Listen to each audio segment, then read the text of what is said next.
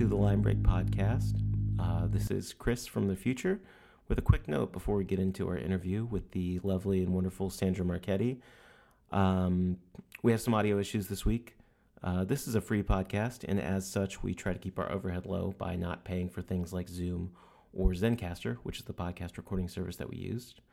Our interview with previous guest Alina Pliskova and this month's guest Sandra Marchetti were booked kind of back to back, and as such we ran out of free hours on Zencastr. So we used a service unfamiliar to us, and they only sent us one audio file instead of the normal 2 or 3 audio files that we would have, making things a lot harder to mix.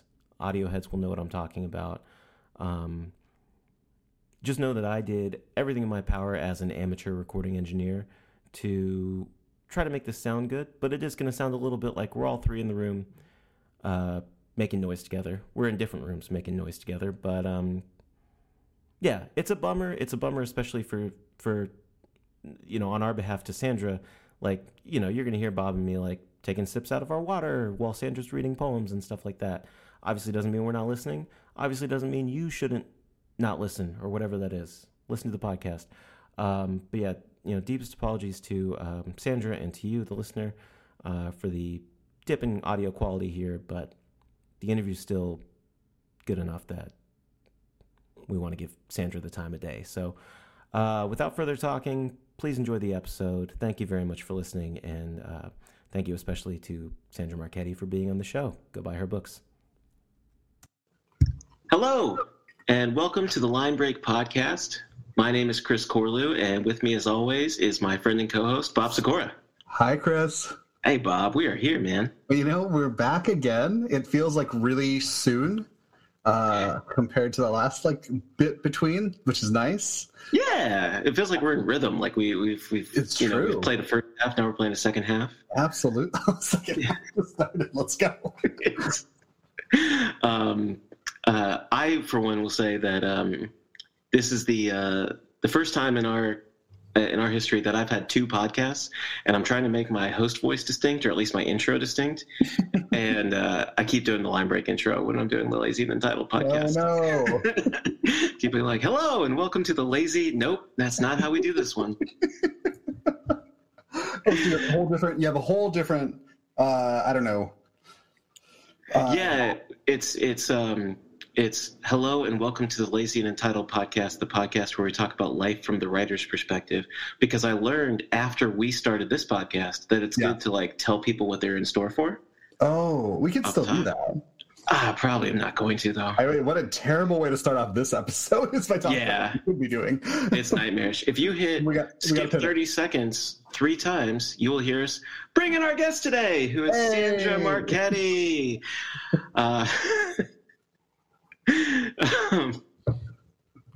You started, so now you got to read the bio. Yeah, now I got to read the bio. Here we go.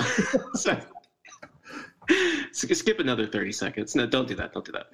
Sandra Marchetti is the author of 2 full-length collections of poetry, Aisle 228 from Stephen F. Austin State University Press in 2023, and Confluence from Sundress Publications in 2015.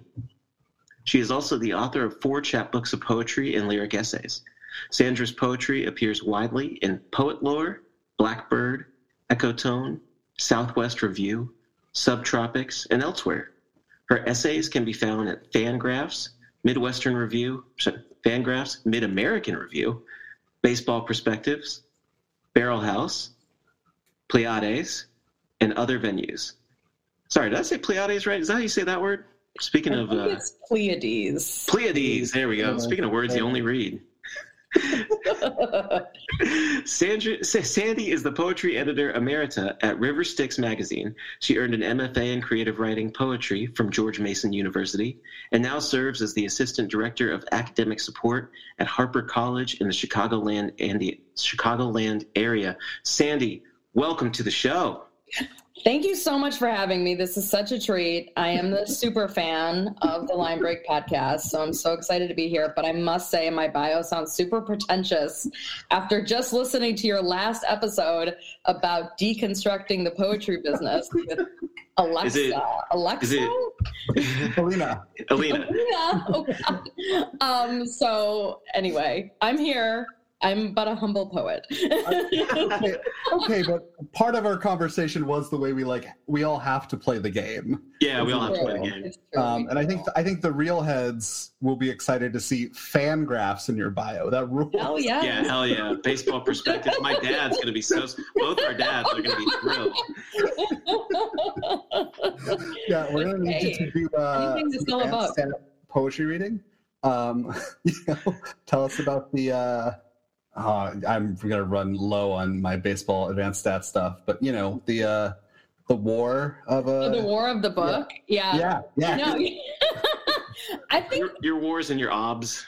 Yeah, I mean, I'm definitely not at Shohei Ohtani level, but I think I'm probably hanging at an Ozzy Albies. I feel like I'm doing pretty well. I feel like I'm definitely not a replacement level player at this point. Absolutely. People are reading the book. People I don't know are reading the book, so that's got to be above replacement level. Yeah.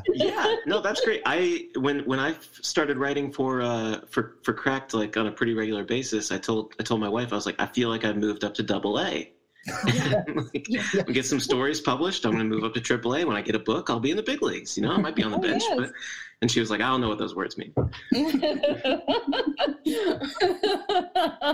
Well, I think minor league baseball is precious and beautiful in its own way, and I think there's so much value there. We don't all have to be in the big leagues all the time. So I think your wife probably recognizes that anything you do is probably pretty great. So that's very sweet. And minor league baseball is great. Shout out to other super fan of the show, Tommy Beanbags. Beans. He's a big minor league baseball guy. I thought you were going to shout out a specific minor league team, and I was like, "Whoa, Chris, this is a whole new side of you." What, the South Bend Silverhawks? I thought that was coming too. The Nashville Sounds or the Birmingham Barons. I mostly know White Sox. Rocket City Trash Pandas. There you go, the Rocket City Trash Pandas. Yeah, that's a good one. When I lived in Utah, we had the Ogden Raptors in town. Nice. Oh, that's a good name. The rookie level league, the freshest of the fresh. Yes. And it was truly the most beautiful stadium. I think it's regularly voted as one of the most beautiful stadiums in the country.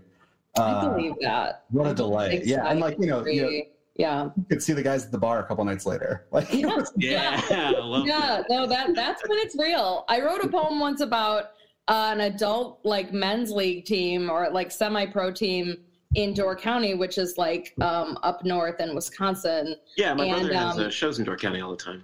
Yeah. Yeah. Yeah, and the guys on the team that would regularly win the championship, we would see them all the time late at night on this mini golf course we frequented with a cooler of beers, just getting super wasted after winning, their game that day or whatever. So that's awesome. You gotta love that. Yeah. I do appreciate they're celebrating, but I also love the level of competitiveness to be a professional athlete where you win a game and then you're like, we got to go play mini golf now. Absolutely. My teammates' butts. Yeah, right. You're just talking about I thought you were saying the beer meant they weren't taking it seriously. No, they just have to play another game. Yeah. Mm-hmm. It's like Jordan with the card games. Yes. Yeah. There you go. That clip was just going around again this week of we just lost the Celtics, but I'm winning. Yeah. Good deal. We could probably get lost in a lot of that kind of talk. Yes, we could. Right. Yeah, listeners, just heads up. There's going to be a lot of we could probably get lost in this episode. Yeah. And I tried, honestly, to pick some things to talk about that were not sports related, just so hopefully it wouldn't get completely off the rails. But I'm honestly fine with going way off the rails too. So you guys just tell me. Yeah, this is the one for it. I think you have the most sports knowledge of anyone we've ever had on the show. Well, I think that's true. That's 100% true. Someone's insulted right now. Someone's insulted, but they don't have bylines of baseball perspective. So. True. This is true. I had my first friend own up to ending the pod when we started talking about basketball. I figured that's what most people do. Oh my God. That's my favorite part because you guys have to make a really awkward transition to find a way to bring it back. And sometimes they're genius, but other times it's like, oh God, oh God, oh God. Okay, we made it. Like a UPS truck trying to turn left or something, you know? Oh, and now you're just slinging great metaphors here. I will wrangle us in. Okay. This is still going to be sports stuff, though, and poetry. Sandra. Yes, now I guess. But your book, Aisle 228, came out in May. Mm-hmm. Tell us about the release of this book in the world, how you're feeling, 4 months out. Give us a little bit on the book. Sure. Yeah. So, well, my kind of stock, the thing they made me write for Amazon, like to put on the Amazon page about what is the book about, is it basically just says the book is about the Chicago Cubs going to baseball games with my dad and listening to baseball on the radio and highlighting, the 2016 Chicago Cubs, which were obviously World Series champions. I think this is probably a conversation we can have more later, but like with this book, it's almost like a memoir in verse where I'm not saying I'm not making up things because poets can lie too. But it's a little, I'm not going to say, oh, there's the speaker and then there's the author. No, this is all me, right? And I'm fine with owning that. Like, I don't need to be doing a confessional poet thing here. So I would say I've had a lot of fun with this book because, of course you have the poets and your audience in the poetry community. And I think that they've been really generous with the book. Even if they don't like sports, they're like, okay, I'm going to try to read the book, or I saw the poems come to fruition, or I saw how many rejections you posted about this book on social media for a decade. So I'm a little bit invested and I'll try. And then they'll read it. And like the comments I've overwhelmingly heard are like, even though this is about a subject I don't like and openly mock, like I still really enjoyed the language play, or I enjoyed the craft, or you made me care a little bit. Which is great. But what's been really transformative for me is going to readings and connecting with communities that otherwise, like I've had people come up to me after readings and they're like, I haven't read a book since high school. I haven't read like anything, like not poetry, just like nothing. I haven't bought a book in 10 years. And you're just like, well, shit. Like, okay, you bought my book. Like, that's crazy. And they're like, I really like it. And they're seeing right past, I think some of them are seeing right past the fact that it is poetry. They're like, whatever. Yeah. This is about the 2003 Chicago Cubs and how they broke my heart. Or this is about Kerry Wood, or, and they don't care. And it just shows you how, for me, it's been really heartwarming in sort of a gooey way, just to kind of feel like, okay, if this is presented to people the right way, maybe it works. And, I've just loved that. I've absolutely loved that. Absolutely. That's awesome. First of all, people, I'm just going to keep shouting out friends that aren't the one we said we would shout out today. My friend Devin McDougall, who listens to this podcast, is like, I don't know shit about poetry, but I like your podcast. That is a wonderful feeling. Now, we haven't gotten I haven't read a book since high school and I bought your book. That's nuts. That's awesome. It's out of control. And again, I'm not really trying to brag. I almost fell over when somebody told me that. Yeah, no, that's beautiful. And I think if someone told me that, I'll just be like, so you haven't read a book since high school. First of all, how old are you? And if you're older than 19, then why the fuck did you choose poetry? Also, and third of all, thank you. This is what rage tweeting about sports will get you, I think. They say it'll get you nowhere, but I think it'll get you to the audience of people who don't want to read books, but are watching those games with you and living and dying with you. Maybe I need to start rage tweeting. I stopped because I was getting no engagement, and I was like, "This makes you look silly." It makes you look so silly.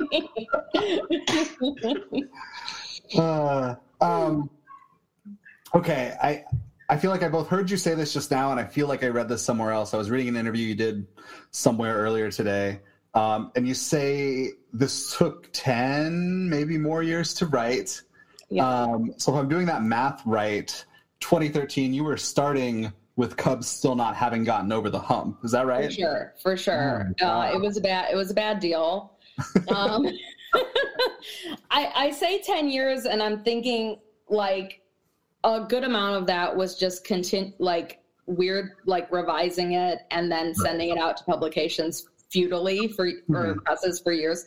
But yeah, I spent many years writing it as well, like probably 5, 6 of them just kind of writing the poems, because I'm kind of a slow writer. I just don't have a lot of time, and I'm not really I'm not like a put my butt in the chair type of person. Yeah. But yeah, so 2013, end of 2013, my other book sort of got picked up, and I knew it was going to be published. And I was like, okay, now I can really focus. And this was that sort of end of grad school thing where I felt like, okay, I really need to get this first project out there that I've been like blood, sweat, and tearsing on since undergrad. Like, I just want that to be done before I go on to something else. But I think I always knew I was going to write this book because baseball was a huge part of my life. And I just was like, this book's going to happen. I have the poems in my head already, at least some of them.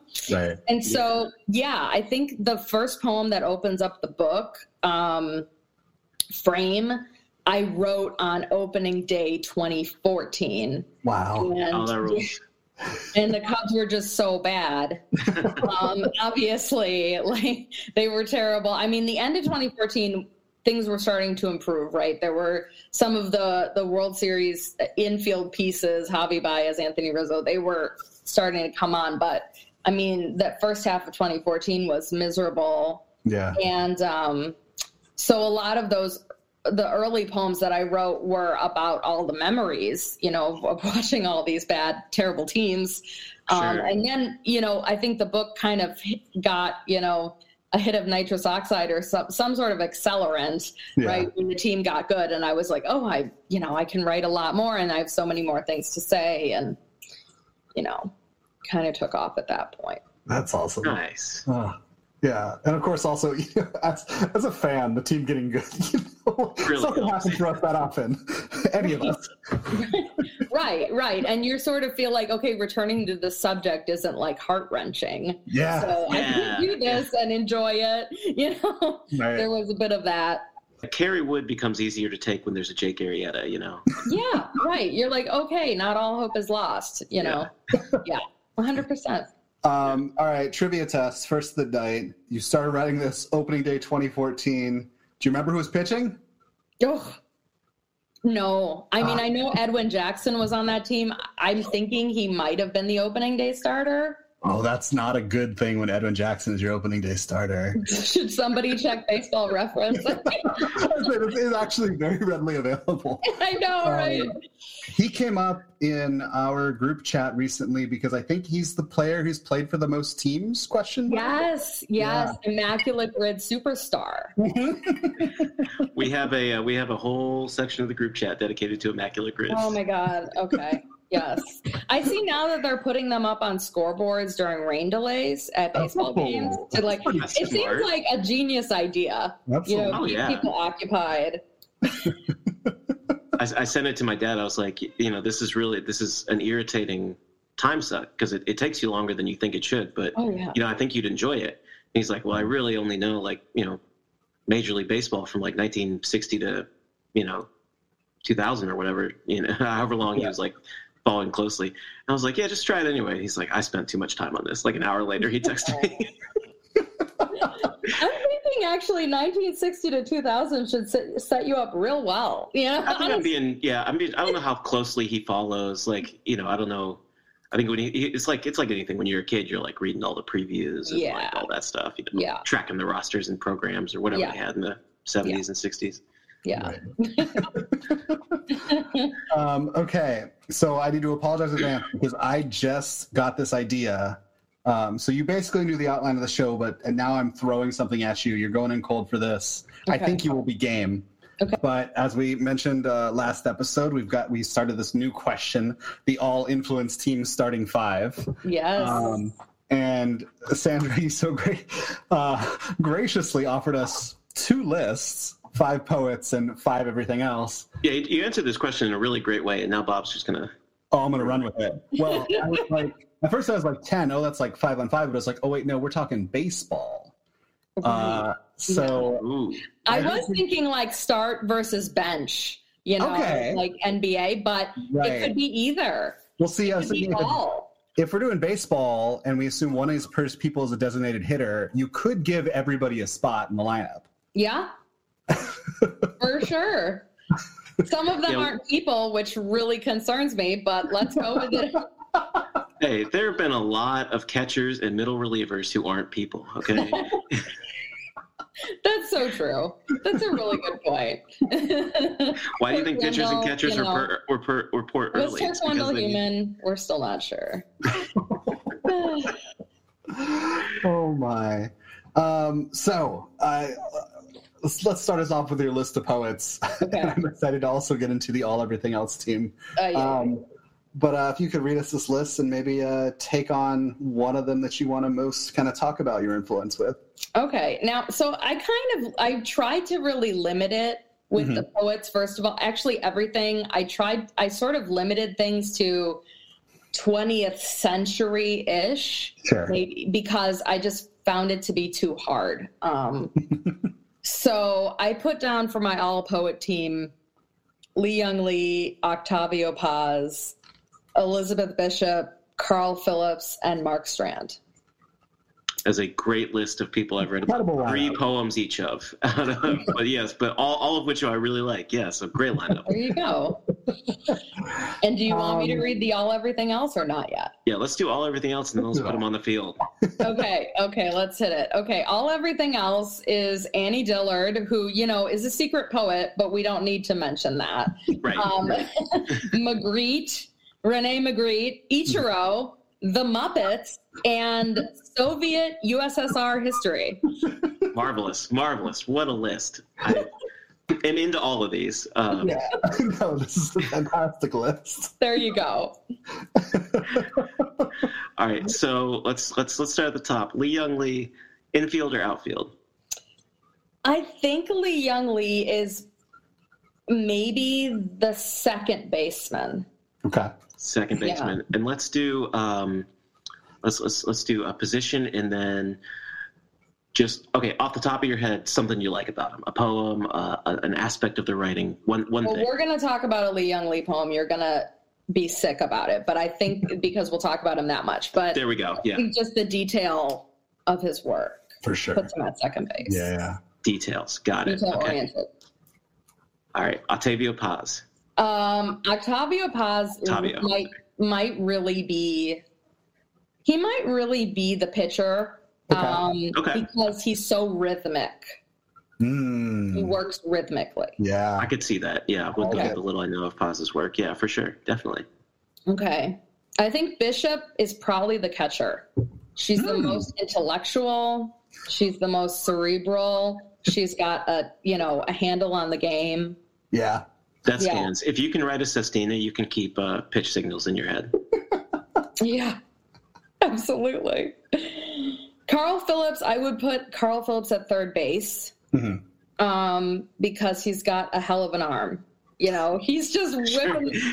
He is a poet with an arm. He's whipping those arresting lines at you. Oh, yeah. Yes. That just take you aback, and you're like, where did the power come from?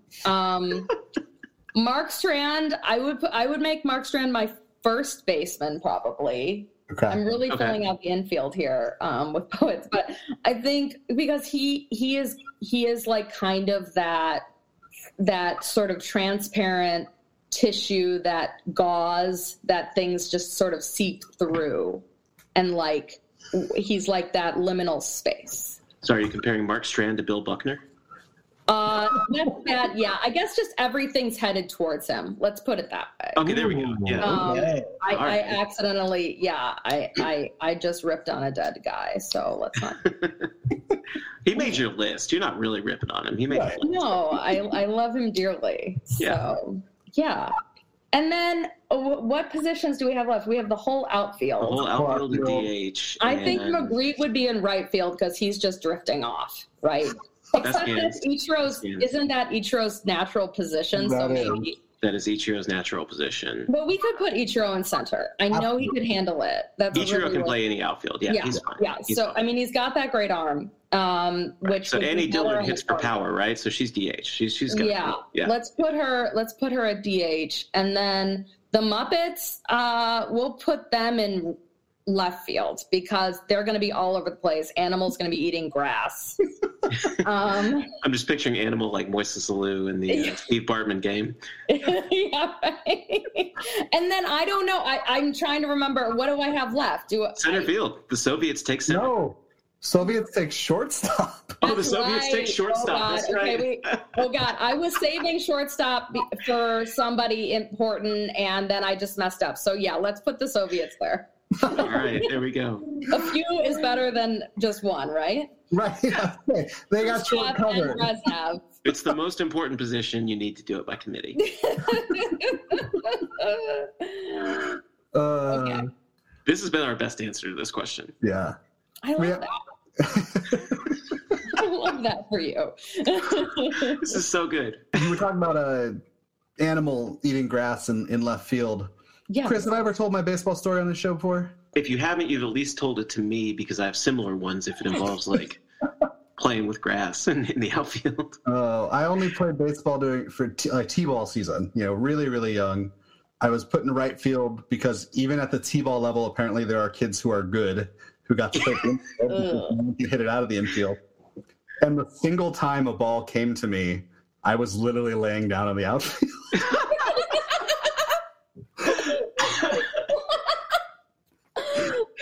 I'm laying down, bored out of my mind. I just hear my dad yelling so loud. And I'm like, what? What could it possibly be? A ball hasn't come to me. What could it possibly be? There's like one possibility of what it is. And a ball coming at you. There's one possibility of what it is. That's right. I love the aggrieved nature of the line. Like, what could it possibly be? I will tell you, all I had so far through the season was evidence the ball was never going to come to me. Game after game, no balls. Well, Bob, I will say that story makes me feel a lot better about my own son, who would treat me the exact same way. If I was like, "Hey, you're in right field," and the pop-up fly is coming to you, he would yell, "What? What do you want?" Oh, yes. Baseball's too hard for children. I love it. Nature's little miracles. Oh my! All right, I think we should pivot into the poem zone. Let's get into the poem zone, which will not become a regular segment. Okay. Poem zone. That's just like what they call it on SportsCenter, Right. I was thinking if there's ever a reactionary version of our show, like if there's like an Outkick version of the line break, or like a Jason Whitlock hosted poetry podcast, like welcome to the poem zone. Yes. And then they'd read like Billy Collins or some shit, Oh, hell yes. And they think they were really doing it too. Yeah, they would think they were doing it. Yep. Okay, when you said ESPN though, you just reminded me. We went for a walk last night. We ended up stopping at a bar. We ran into a very new friend, like someone we've only met once before, who invited us in to play trivia with her team. Trivia overwhelms me. And I look up at the TV, and it was only ESPN2. I was expecting ESPN3 or 4. There was like competitive tag, like parkour tag. Oh, wow. And you just made me think of like how would it look if competitive poetry was on ESPN? Yeah. It'd be like the Scripps National Spelling Bee, but on way more drugs, Yeah. Yes. The Scripps National Spelling Bee, but with tattoos. Yeah, so many tattoos. Yes. Well, we got to read this poem after that. You got to read this poem. I'm going to pull it together. I can do it. We can do it. Sandra, if you would do us the honor. Okay. This is Eating Alone by Lee Young Lee. I've pulled the last of the year's young onions. The garden is bare now. The ground is cold, brown, and old. What is left of the day flames in the maples at the corner of my eye. I turn, a cardinal vanishes. By the cellar door, I wash the onions, then drink from the icy metal spigot. Once, years back, I walked beside my father among the windfall pears. I can't recall our words. We may have strolled in silence, but I still see him bend that way, left hand braced on knee, creaky, to lift and hold to my eye a rotten pear. In it, a hornet spun crazily, glazed in slow, glistening juice.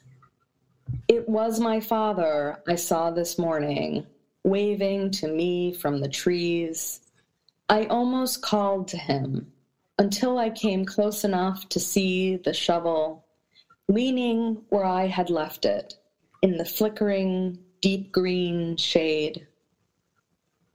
White rice steaming, almost done. Sweet green peas fried in onions. Shrimp braised in sesame oil and garlic. And my own loneliness. What more could I, a young man, want? Yeah, hell yeah. Poem rips so much. What a poem. Rips so much. So good. Oh my God. I don't think I've read that since I last read, this is from the collection Rose, I believe. Yeah. And like everyone in that book, it's just like, excuse me? Yeah. How do you do this? For sure. All right, so lead us off. I think this is your time to generally gush about Lee Young Lee and your kind of history of reading him. Why did you choose to bring one of his poems today? Well, first of all, we've got 2 Chicagoland area folks here, and really 3. I mean, really all of us have. So I have lived in Chicago or lived in the burbs, and Lee Young Lee is generally considered a Chicago poet, even though we know his background as, an immigrant is much more complicated than that, but I think at this point. So that's always there. But really, for me, this poem is sort of, I'm not afraid to say it, it's kind of like the template of every poem that I want to write. Oof. Love it. Yeah, and that sounds, I don't know. I think that could be taken a lot of different ways, but really, I think this is the type of poem that teaches me how to write poems. It's the type of poem that I keep trying to live up to this poem, I think. Yeah, absolutely. I love how concise it is and how much he packs in. Yeah. My poems are really, really short, and I like to see how much I can put into those little boxes, and he does an excellent job with that, just with showing you things, giving you images that really, they do the talking, Yeah. I love that. These are some very traditional things, but that's what I like in a poem. That's what I like in a poem. There's also a companion piece to this called Eating Together, which is about a big family dinner, where he kind of talks about all the family members around the table, I think. And it's so much different than this poem because it's just not, it doesn't have that scarcity or that, brevity of language. And it's so rich, full, overflowing, longer poem, longer lines. And that's what I mean by just teaching you how to write, reteaching me how to write a poem. Especially, I think I read this poem probably, I don't know, maybe close to 20 years ago. And every time I come back to it, there's something more for me here, so I love that. Yeah. I could talk about lots and lots of specifics here. Absolutely. Yeah. We'll dig in our next question. I love this idea of like a sort of like North Star poem, like a poem that teaches you to write poetry. We've talked before. Bob, what was the term you used? Like one of your, someone from your MFA said like, what's the better book your book is aspiring to, as like a piece of advice? Was it something like that? It was, I think it was like, what's the book that you're trying to, what is the example of the book that you're trying to write? Yeah. Yeah, I love that. I've carried that with me, like, since Bob mentioned it, and, like, I definitely have poems like that where, like, if I talk about Joshua Marie Wilkinson on this podcast all the time, if I pull up a book of his, I will, like, within 3 pages be like, okay, I'm ready to start writing.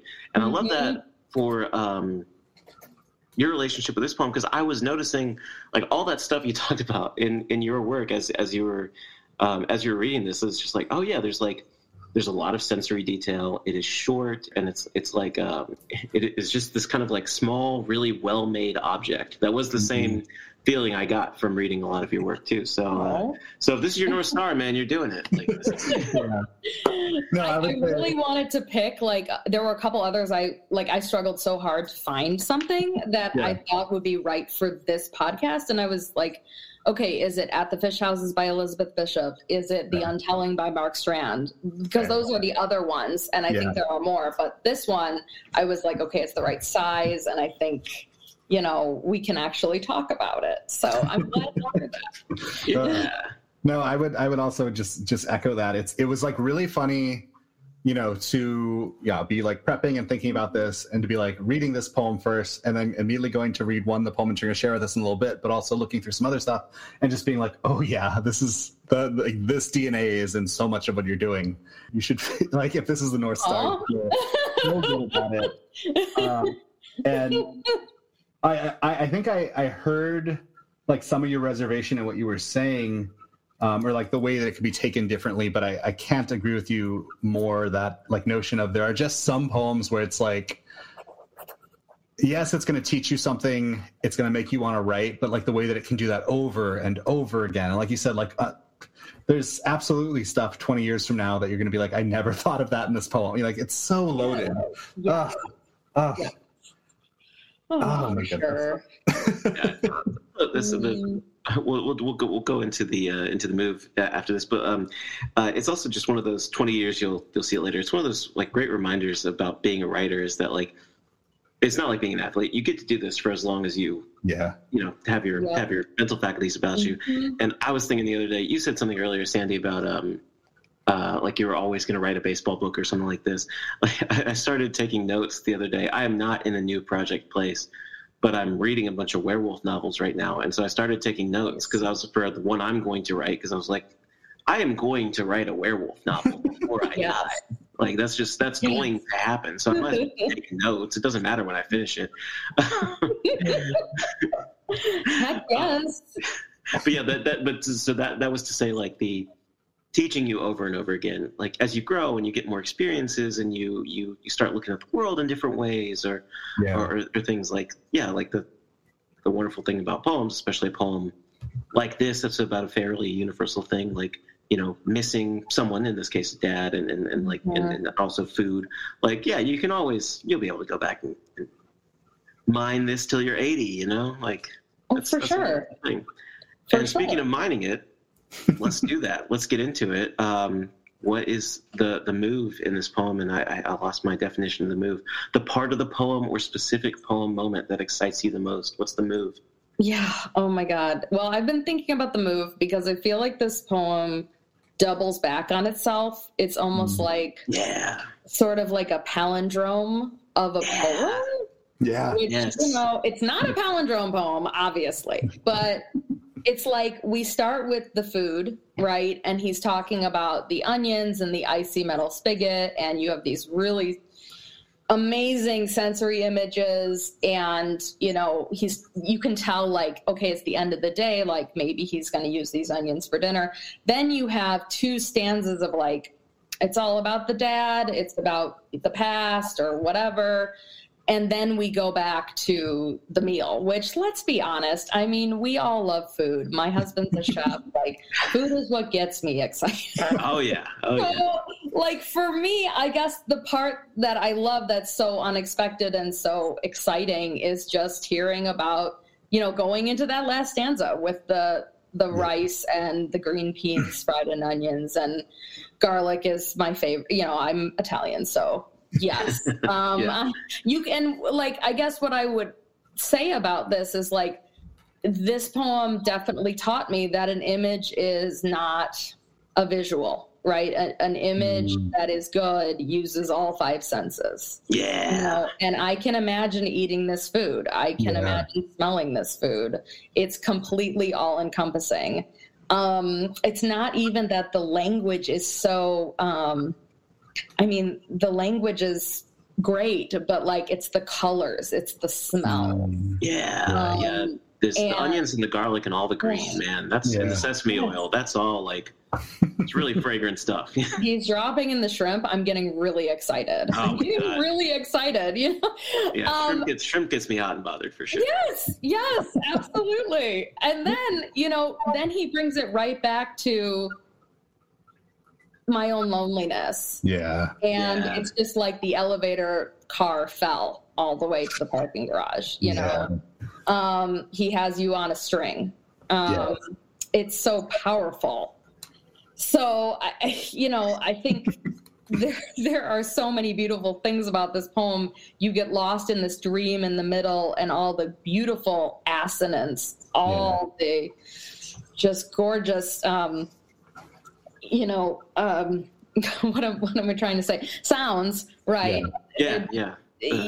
And the part way that goes in your ears, the part of the poem that goes in your ears. Yeah, right. And, like, I think this poem also taught me, like, we need to read poems out loud. Oh yeah.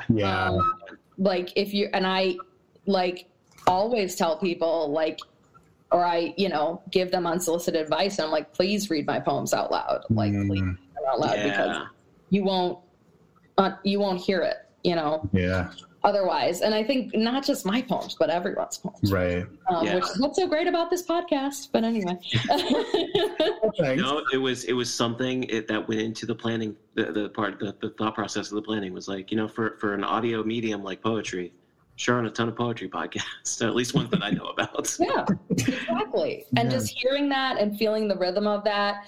And, like, one thing I did a lot in my first book was I did this thing called sound mapping, which is really just like a really effed up way to scan from a reader. And it's a way to make it a lot easier, And with this poem, like, you see how the vowels change from, like, I've been with this poem a long time, so forgive me if I'm doing too much inside baseball, but, like, no. You have the O's in the first stanza, and then you go to the E's and the A's, and then you go back to some of the O's. So even with the sounds, you have, like, this palindrome effect. Yeah. I love that. So cool. I love that. Oh my God. I am unfamiliar with the concept of sound mapping, and first impressions, it sounds like a Silicon Valley bro invented scanning.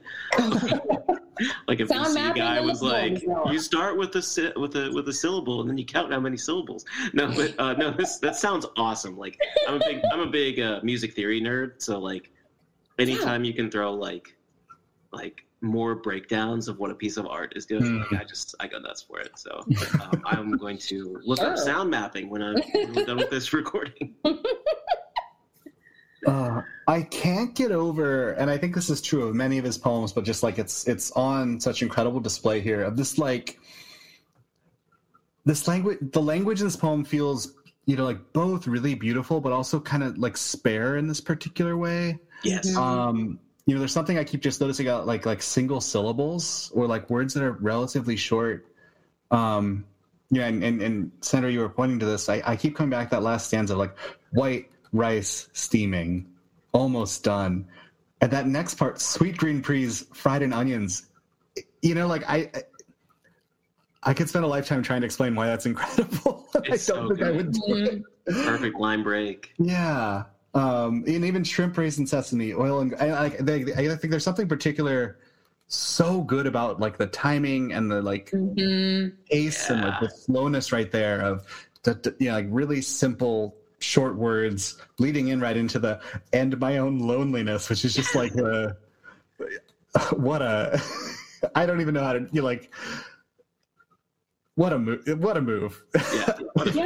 How do you do Poets that? out there, you are always going to get praise from this podcast if you do like good image, something about your loneliness. Good image, good image.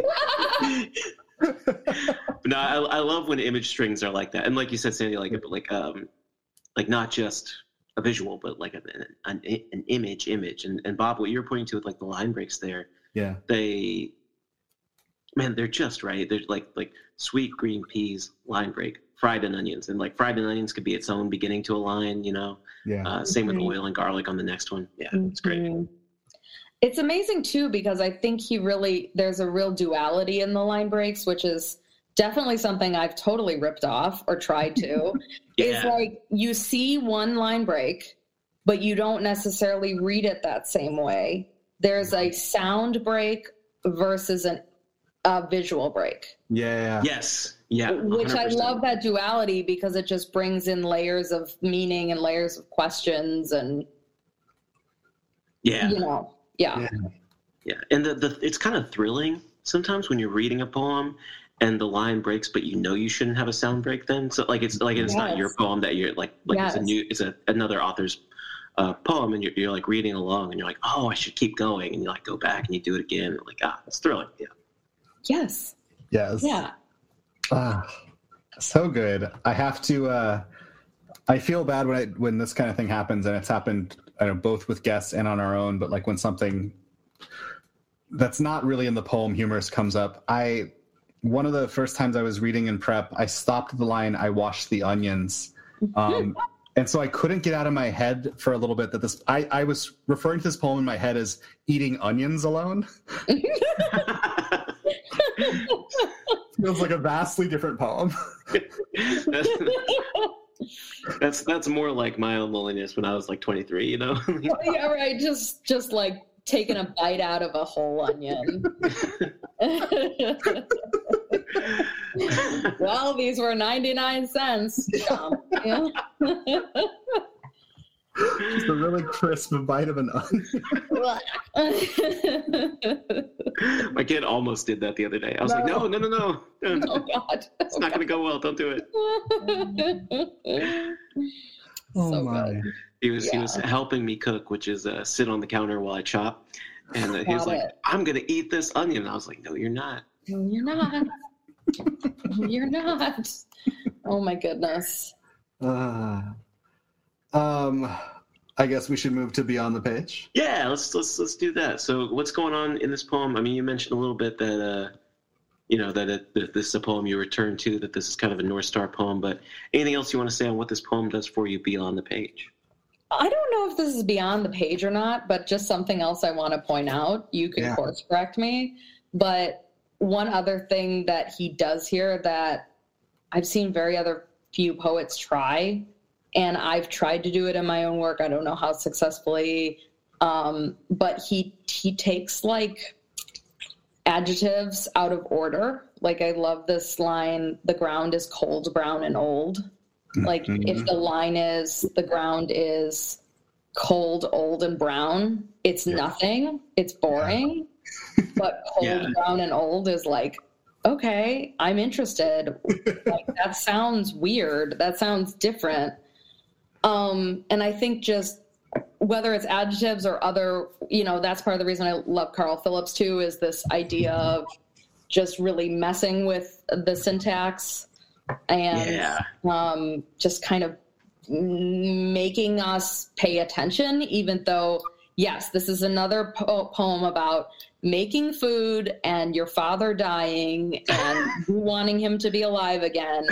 And, I've written those too, even though blessedly my father's alive. But like, we've all written these sorts of poems, but it's like, that's kind of, for me, what is so lovely about this poem is it's not radioactive as far as the subject matter. It's not, it's kind of the type of poem that probably poetry editors get a lot of in their pile. Is like in their sketch pile is like a lot of things that are trying to do this.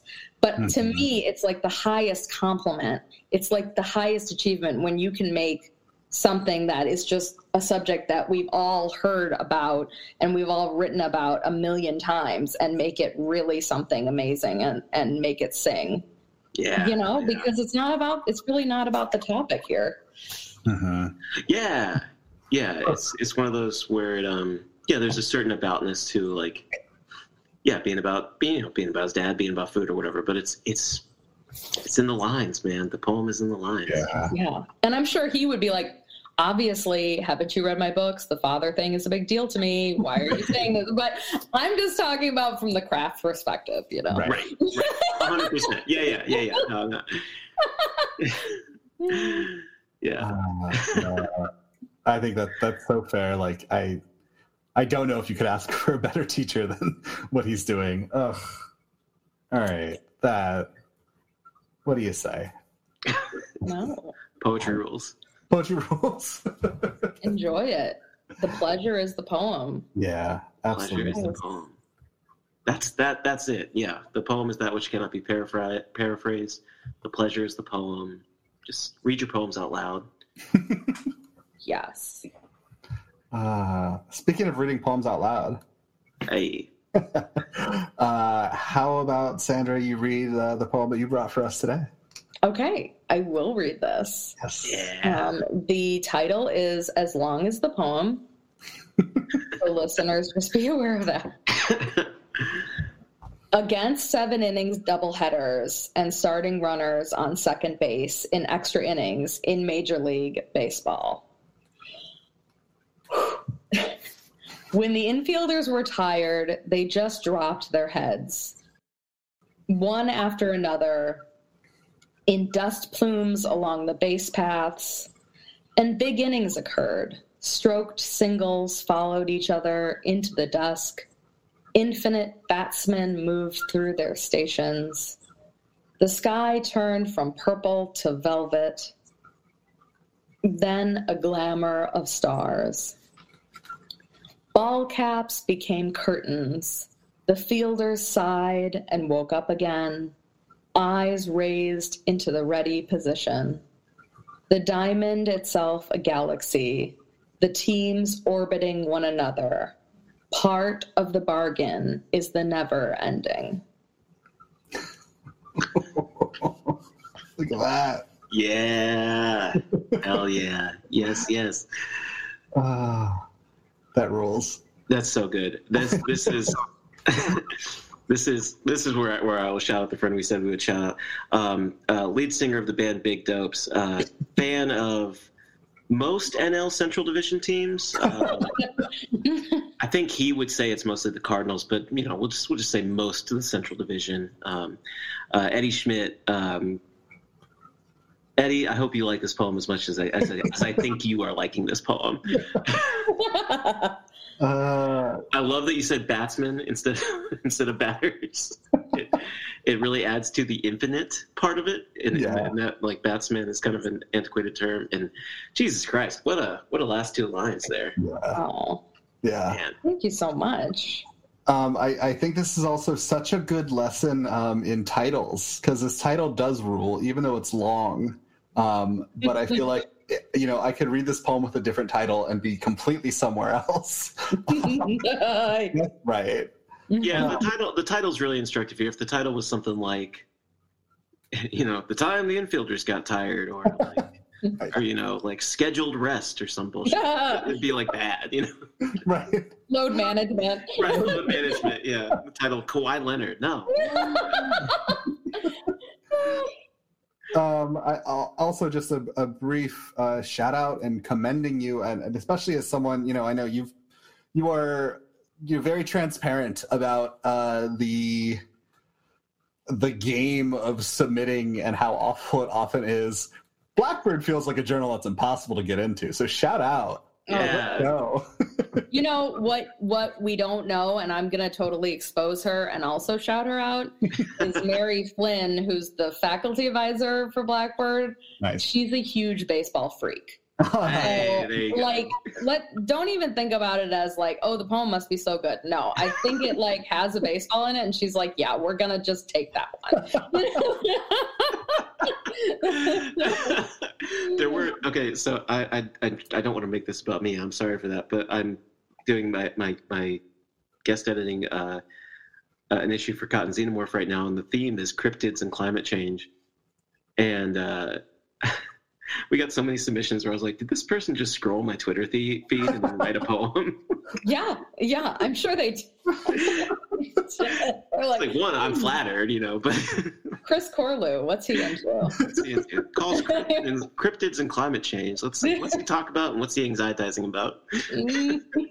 Well, I appreciate what you said about batsman too. Like, I kind of put that in there because I think the only time we ever say batsman is when it's a hit by pitch, and we say it's a hit batsman. Yeah. And I was like, I really like the sound of that, and also like bats, right? Like bats come out at night, Yeah, they do. They do. Like, we could throw that in there.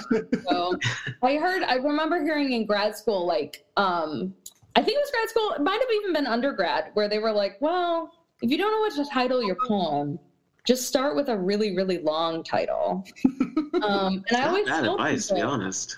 Like, what? It's not bad advice, to be honest. Like, start with a long title and see how you like it. And it's like writing a prose paragraph about your poem to figure out what it's really about or something. Yeah. Oh, yeah. When I learned that other poets did that, like, because I was like, I'm just going to come and write, like, 10 perfect lines. This is like an undergrad. I'm just like, all right, we're sit down and write a fucking sonnet. It's going to be great. And then, like, I heard my professor go, like, oh, yeah, like this was not in class. This was in, like, some fucking interview he did in a magazine. I was so mad.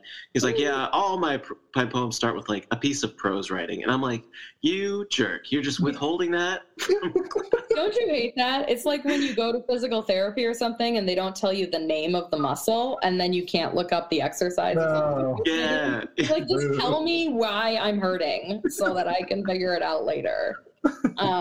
Yeah. No, I totally, yeah. Well, and so I was like, okay, I'm just going to put this stupid title on this thing because I have no idea how to get that point across. And it's way too instructive. Like, I don't usually like doing that to my readers. But then after the poem was revised, I was like, there's really no other way to situate or contextualize this. Yeah, because except for part of the bargain is the never ending. You're not like you were talking about, and this there's a lot in this poem about like baseball as like, this just kind of ongoing thing, like the river of life type thing, like there have been sports for a long time. There will continue to be sports for a long time.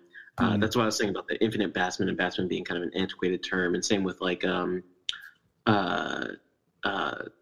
this might just be like I'm reading and watching The Changeling right now, but the line "to velvet, then a glamour of stars," like glamour is like the Scottish term for like a mirage or like a false image or something like that, and like makes me think of like the night lights at a stadium and stuff like that. But like there's this real sense of the infinite, sense of the cosmic, sense of the eternal, and I that's all there in the poem. And by starting with a like sort of cheeky explainer title that's about a really like some niche recent rule changes, like I think there's a disparateness to that I think really served the work. So thank you. Glamour of Stars also. Hoo-wee. I didn't even have this. I didn't have any of Chris's Scottish knowledge there. I was floored already. Glamour of Stars. Read The Changeling, Bob. Read The Changeling. Yeah, Chris really brought another layer there.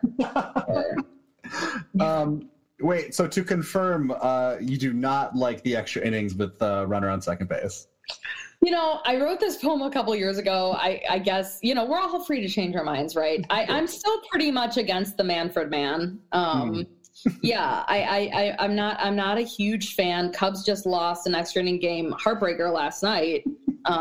This is the very end of the regular season for whenever this comes out, and we're probably going to choke and miss the playoffs. So I'm not a real fan of it, like right at the moment again. But I do, there's some sort of beauty in like those 17 inning games that we used to watch. But the beauty is kind of like when you crammed for a test in college where you're like delirious and you've drank like 3 Sprites and like your eyes are tearing up, but you're like, yeah, we're watching to the bitter end. I don't care. I have to work in the morning. I couldn't give a crap. It's like that sort of beauty where like later on it feels like good down the line because you're like, wow, I have that memory. But in the moment, it's just bad. It's all bad, you know? So I do appreciate that the games are maybe like there's some concision. Right. I still don't think it's the perfect solution. Yeah. Well, I will say that I've lost a bunch of MLB The Show games just by like forgetting about the extra runner rule. And then about the extra innings. Yeah, I feel like every baseball game I go to, in about the 5th inning, I'm like, this is going too fast, and I want this to last forever. But then every time a game actually goes into extra innings, like for the 10th and the 11th, I'm like, this is really exciting. And if it's not resolved by the 11th, I'm like, let's end this fucking game. Oh my God, I gotta get from Wrigleyville to Edgewater, or from Bridgeport to Edgewater. Like that is a long ride. Like, Wrap it up, boys. Yeah, no, I'm with you there. And I mean, the pitch clock is spoiling us, right? Because we're like 2 hours and 30 minutes. Like, this is great. And then, like, when a game actually hits 3 hours and 30 minutes, you're like, make it stop, make it end. There's 162 of these. There's 162 of these, and it's May right now. Yeah, right. All this work. The May game, you're truly like, does this matter? Like, we I think the Cubs are finding out right now that some games they played in May against the Marlins really matter. Oh, yeah, they all count. They all go in the standings. They all go in the standings. But we definitely felt like that at the time. Oh, yes, we did. That's fair. I have 2 minds of this. The first is I do remember, like, being a kid going to game, at least one game with my family that, like, went really, really long. And there was some just, like, real joy in being, like, the people who would hold out and stay at the game. And of course, this is LA, so like people were gone by the 7th inning, you know, like right. And you know, like how long can we hold out? I don't remember if we stayed at that one or not, but the more recent memory is the year the Red Sox beat the Dodgers in the World Series. And oh my God, I was living with my brother at the time, and it was a really cool, like, special thing to like be able to watch the team with my brother, you know, in the World Series, because we've lived apart for basically half our lives this time. You know, and we're staying up for this. I think it's 19 inning game. They blow it, and you know, just like us at 2 a.m, just like he's pissed off, turns off the TV, throws it down. We both walk to our bedrooms inside. So angry. I watched those games from a hotel room. I don't remember. I was at some conference. I don't remember what, but I just remember being like, I have an 8 a.m. panel tomorrow and I could care less. Like, this is the most amazing thing I've ever seen. So, and I mean, just both teams kept finding pitchers, and I was like, how are these guys doing it? So, pretty amazing. Although that blew out a few of those pitchers' arms, I think, for the next 3 years. Yeah. So, yeah. Fantastic. Oh, my. Chris, where are we in the oh, there you are on the outline. I'm completely lost at where we are, and also where we are at in time. Well, we like a baseball game. I think we're just going. It's never ending. At the 60-minute mark and already talking about sports. So not bad.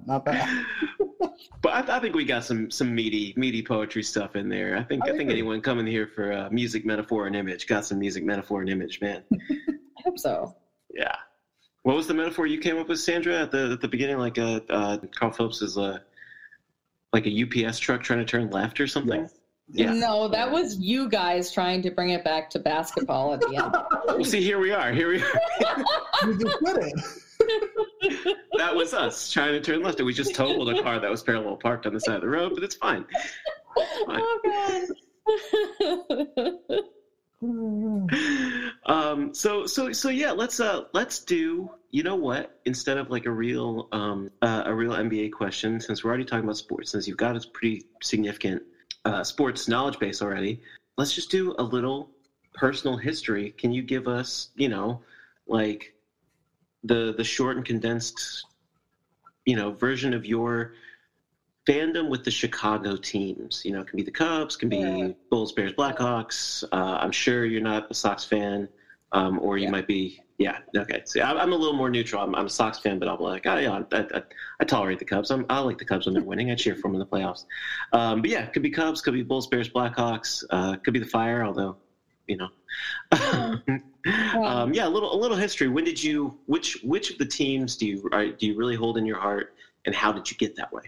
Yeah, I would say for me, you know, probably the teams I'm a biggest fan of are the Cubs and the Bulls. There you go. Yeah. You know, the Bears I kind of watch with a very cursory, like I'll watch them so I know what's going on. Yeah. But, you know, they're not good. Football is brutalist. I don't know.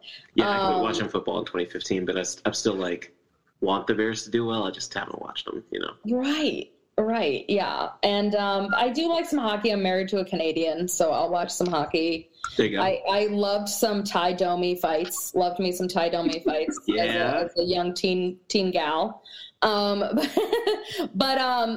I think for me, you know, the things that but the account is true in my book. I was watching, you know, baseball, basketball, football as a kid in the den with my dad after work every night. I mean, that was what we did together. We'd play Barbies and watch baseball. Like that was what we did. And I mean, it was wonderful. Not a bad evening. Yeah. Yeah. Oh, it was great. And I think even from 3 years old, like this is what I was doing. And I'm an only child. I don't have any, I obviously don't have any siblings, and my father just taught me the game, and he's a kind of a quiet guy, but he can really talk about sports. Yeah. So, you know, and so that was really the love language. And, obviously the Bulls of the 90s, I really remember the last couple championships, more so than the others, just given my age. But I remember that 98 season is imprinted in my brain. Like I remember seeing Dennis Rodman with the green hair loping up and down the court during a regular season game. I remember watching the the championship rallies after they won. Yeah. I remember, I've got the whole Chicago Bulls song memorized to this day. Yeah. So, yeah, I think who could not become a fan at that time? And the Zubaz pants and everything else the joyous 90s sports fandom. Yeah. So, and I think with the Cubs, I started going to the ballpark at a really young age. Yeah. It's just the best ballpark, man. Yeah. And my father, again, he's kind of a stoic guy, and he doesn't really root for a lot of teams, but he roots for the Cubs, right? Sure. That's his one team out of maybe all the sports, really. And so, I just found that was a way to make a connection with him. And then, as I started listening to more baseball on the radio in my teen years and college years, I was like, I'm a poet, right? So we're all very verbal auditory learners. We love sounds and listening to people like Vin Scully or Len Casper or whatever. You're just like, oh, this is so sonorous. This is so interesting. How are they making me care about this? All of these stories they're telling. And that was a big part of this book too, was just kind of saying, okay, what are my influences outside of just poets? Yeah. Yeah. And the rhythm of the announcer, I love that. Yeah. Maybe you're tipping something off for me that because I sometimes say I don't know why I decided to be a writer sometimes. I didn't grow up telling stories and doing that kind of thing. But I did grow up playing basketball in my driveway, and I would narrate to myself like an announcer. Yes. Beyond the 5, 4, 3, 2, 1 thing. I'd be like, Corley's having a rough night shooting tonight. He's got to hit this 3 or whatever, all kinds of, I'm hard on myself and my fantasies. But you key into the announcers. You listen to the way that story's been told. And sometimes when I'm, now that I'm a little bit older, I'll be like, wait a second, that's bullshit what he just said. I was usually watching Mark Jackson, Jeff Van Gundy at that. But yeah, I love that you shout that out. The rhythm and cadence of the announcers and their importance to the fabric of the game, because it really is like a thing. Yes, for sure. Yeah. For sure. Yeah. I'm grateful to hear you bring up Vin Scully, and you reminded me one of my favorite getting older and moving away from LA things was realizing that we were like spoiled with good announcers. So true. You know, Vin Scully, Chick Hearn. You know, I think LA unfortunately gets a slightly better crop of people to pull from than some other mid-sized cities. Yeah. I would be curious. I want to throw out there, let's say 90s. Favorite end of the bench Bulls guy, favorite end of the bench Cubs guy. Ooh, okay. Well, my end of the bench Bulls guy. You know, I'm sorry that I'm going to do this. I mean, I don't even think he's an end of the bench. He's a rotation player, but okay, we'll take I think like people forget that Steve Kerr was actually a good basketball player. Yeah. And like, I saw a highlight package of him, not recently, it was maybe about a year ago at this point, but like he has like this, there's a highlight of Steve Kerr like dribbling on a fast break, looking off either Jordan or Pippen, and like going behind the back, like to himself, crossing some dude up and like hitting a layup that he jumps from like 12 feet out, you know, like really like, you know, is going. It's a layup. It's not a dunk. But I was like, Steve Kerr could do more than just shoot threes. Like he could do a little some bit. hubris there, man. Wow. That is awesome. Yeah, Steve Kerr, man. Steve Kerr ruining his legacy as a player by becoming a coach of a dynasty. Way to go, Steve Kerr. Yeah, we should all feel really bad for him, right? Oh my goodness, Steve. Really, Bob and I will not get into our Steve Kerr argument and how cool the Warriors are argument, but I will have the last word on it. What's your end of the bench Cubs guy? Okay, I'm gonna be completely transparent here, and that I'm pulling up a roster because I just want to know what my options are. But there's some good guys.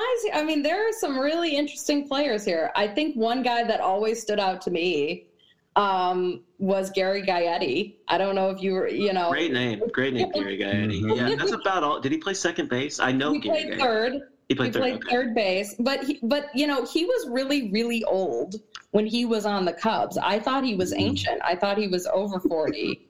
And the Cubs weren't even the last team he played for. He played actually for the Red Sox a few games the next year. So, he was with the Cubs in 1998 and 1999. I remember he had the gray hair. He always looked tired. Reminds me of myself in that way now that I'm approaching his age. But yeah, excellent choice. Yeah. Where are you at spiritually? I don't know. I feel a little bit like Gary Gaetti today. Yeah, I do. I mean, just kind of there. You're kind of hanging on, Oh, yeah, truly a great baseball name, both in the music of it, but also a little bit of like, are you sure that's a real person? Yeah, Gary Gaetti. Right. Yeah, baseball well, he players doesn't sound like an athlete. No, definitely not. Well, yeah, Gary Gaetti. He's in accounting, I think. No, he's in HR. Oh, you're right. Oh my man. I think we're probably close to wrapping up. Chris, you can always correct me. I think we did it. I think we did it. I want to give Sandra a little chance to talk about where folks could get your books, or your new book, and tell us about what you're working on now, so we can, prep our excitement. You guys are too kind. Even though I told you I really wanted to talk about this. So. Oh, if you hadn't said it, we were just going to let it ride. We'll edit it out. I needed to be transparent. I feel the need to be transparent. Fair enough. Yeah, no, the book, the IL 228, which, the poem that you heard that was a baseball poem actually isn't in that book. But for more baseball poems, check out IL 228. And that is available pretty much where books are sold. You can go online to any book selling website and pick it up. And it's from Texas A&M. It's distributed through Texas A&M University Press. So if you go to their website, you can buy it direct from them. Cool. I am writing another, like I wrote another book of poetry, like kind of at the same time as writing this book, and just haven't really been able to find that special someone to publish it yet. So we're working on that. It's called Diorama, and it's, I think of it kind of as a book about influences. So like, you liked what you heard from that Lee Young Lee, explanatory extravaganza that we just did. Right. There's a lot more of that sort of stuff in Diorama. So hopefully we'll find somebody who will take it. Yeah. I am not bullshitting. I'm not saying this because I'm a podcast host and you're my guest. The idea of a book about influences called Diorama is titillating. That sounds cool. I think I'm like in love with the idea of like doing things that people tell you not to do. Like, okay, write about your influences or write about something really sentimental. Like, people tell you not to do that. And I'm just like, let's see if we can do that, Oh, yeah. When we get off mic, I'm a little too superstitious to do it on mic, but when we get off mic, I'll tell you about my work in progress. Yes. Yes. For that same reason, yeah. Okay, but that's exciting to hear. So this was written at the same time, and you're feeling close to done. Is it maybe going out to some places looking for a home? Oh yeah, it's been out traveling for a while now. Okay. Years, but every time it kind of comes back home, we have to like kind of put a new dress on it and of course. Oh, sure. Do a little bit of revision. So I'm hoping somebody will pick it up. I'm hoping I change that one exact phrase that was bothering them. Hey, speaking as a reader for a lit mag, it usually is entirely one word, and you have to figure out which one. Right. It's like, I don't like things that have green in them. That's my flashpoint projection. You use the word suddenly. I'm not going to stand for it. Not handling that. Yep. But folks can find me. I'm on every social media. I'm on all the news social medias that are trying to take over Twitter. But I'm at Sandra Poetry pretty much everywhere. Instagram, it's Sandra M, as in Marchetti Poetry, Sandra M Poetry. So, someone took Sandra Poetry on Instagram? Yeah, it's bullshit. Oh, absurd. Some lesser Sandra. However, if that person wants to come forward after listening to this, don't overestimate our reach, man.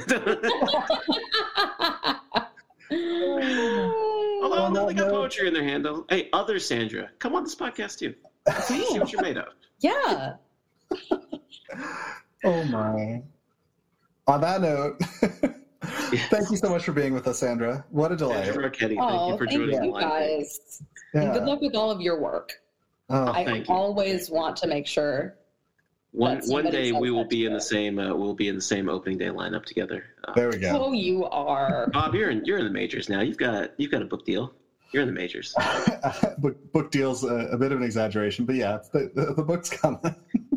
18 months, baby. All right. Good job, Bob. Thank you. Like Pat Riley's dad, I'll join you there in 5 years. Come up for a couple ABs and then go straight back down to AAA. All right, Sandra Marchetti, thank you so much for joining us. This was a blast. Our music is done by Brennan Johnson. Our art is done by A.M. Strickland. We will be back next month.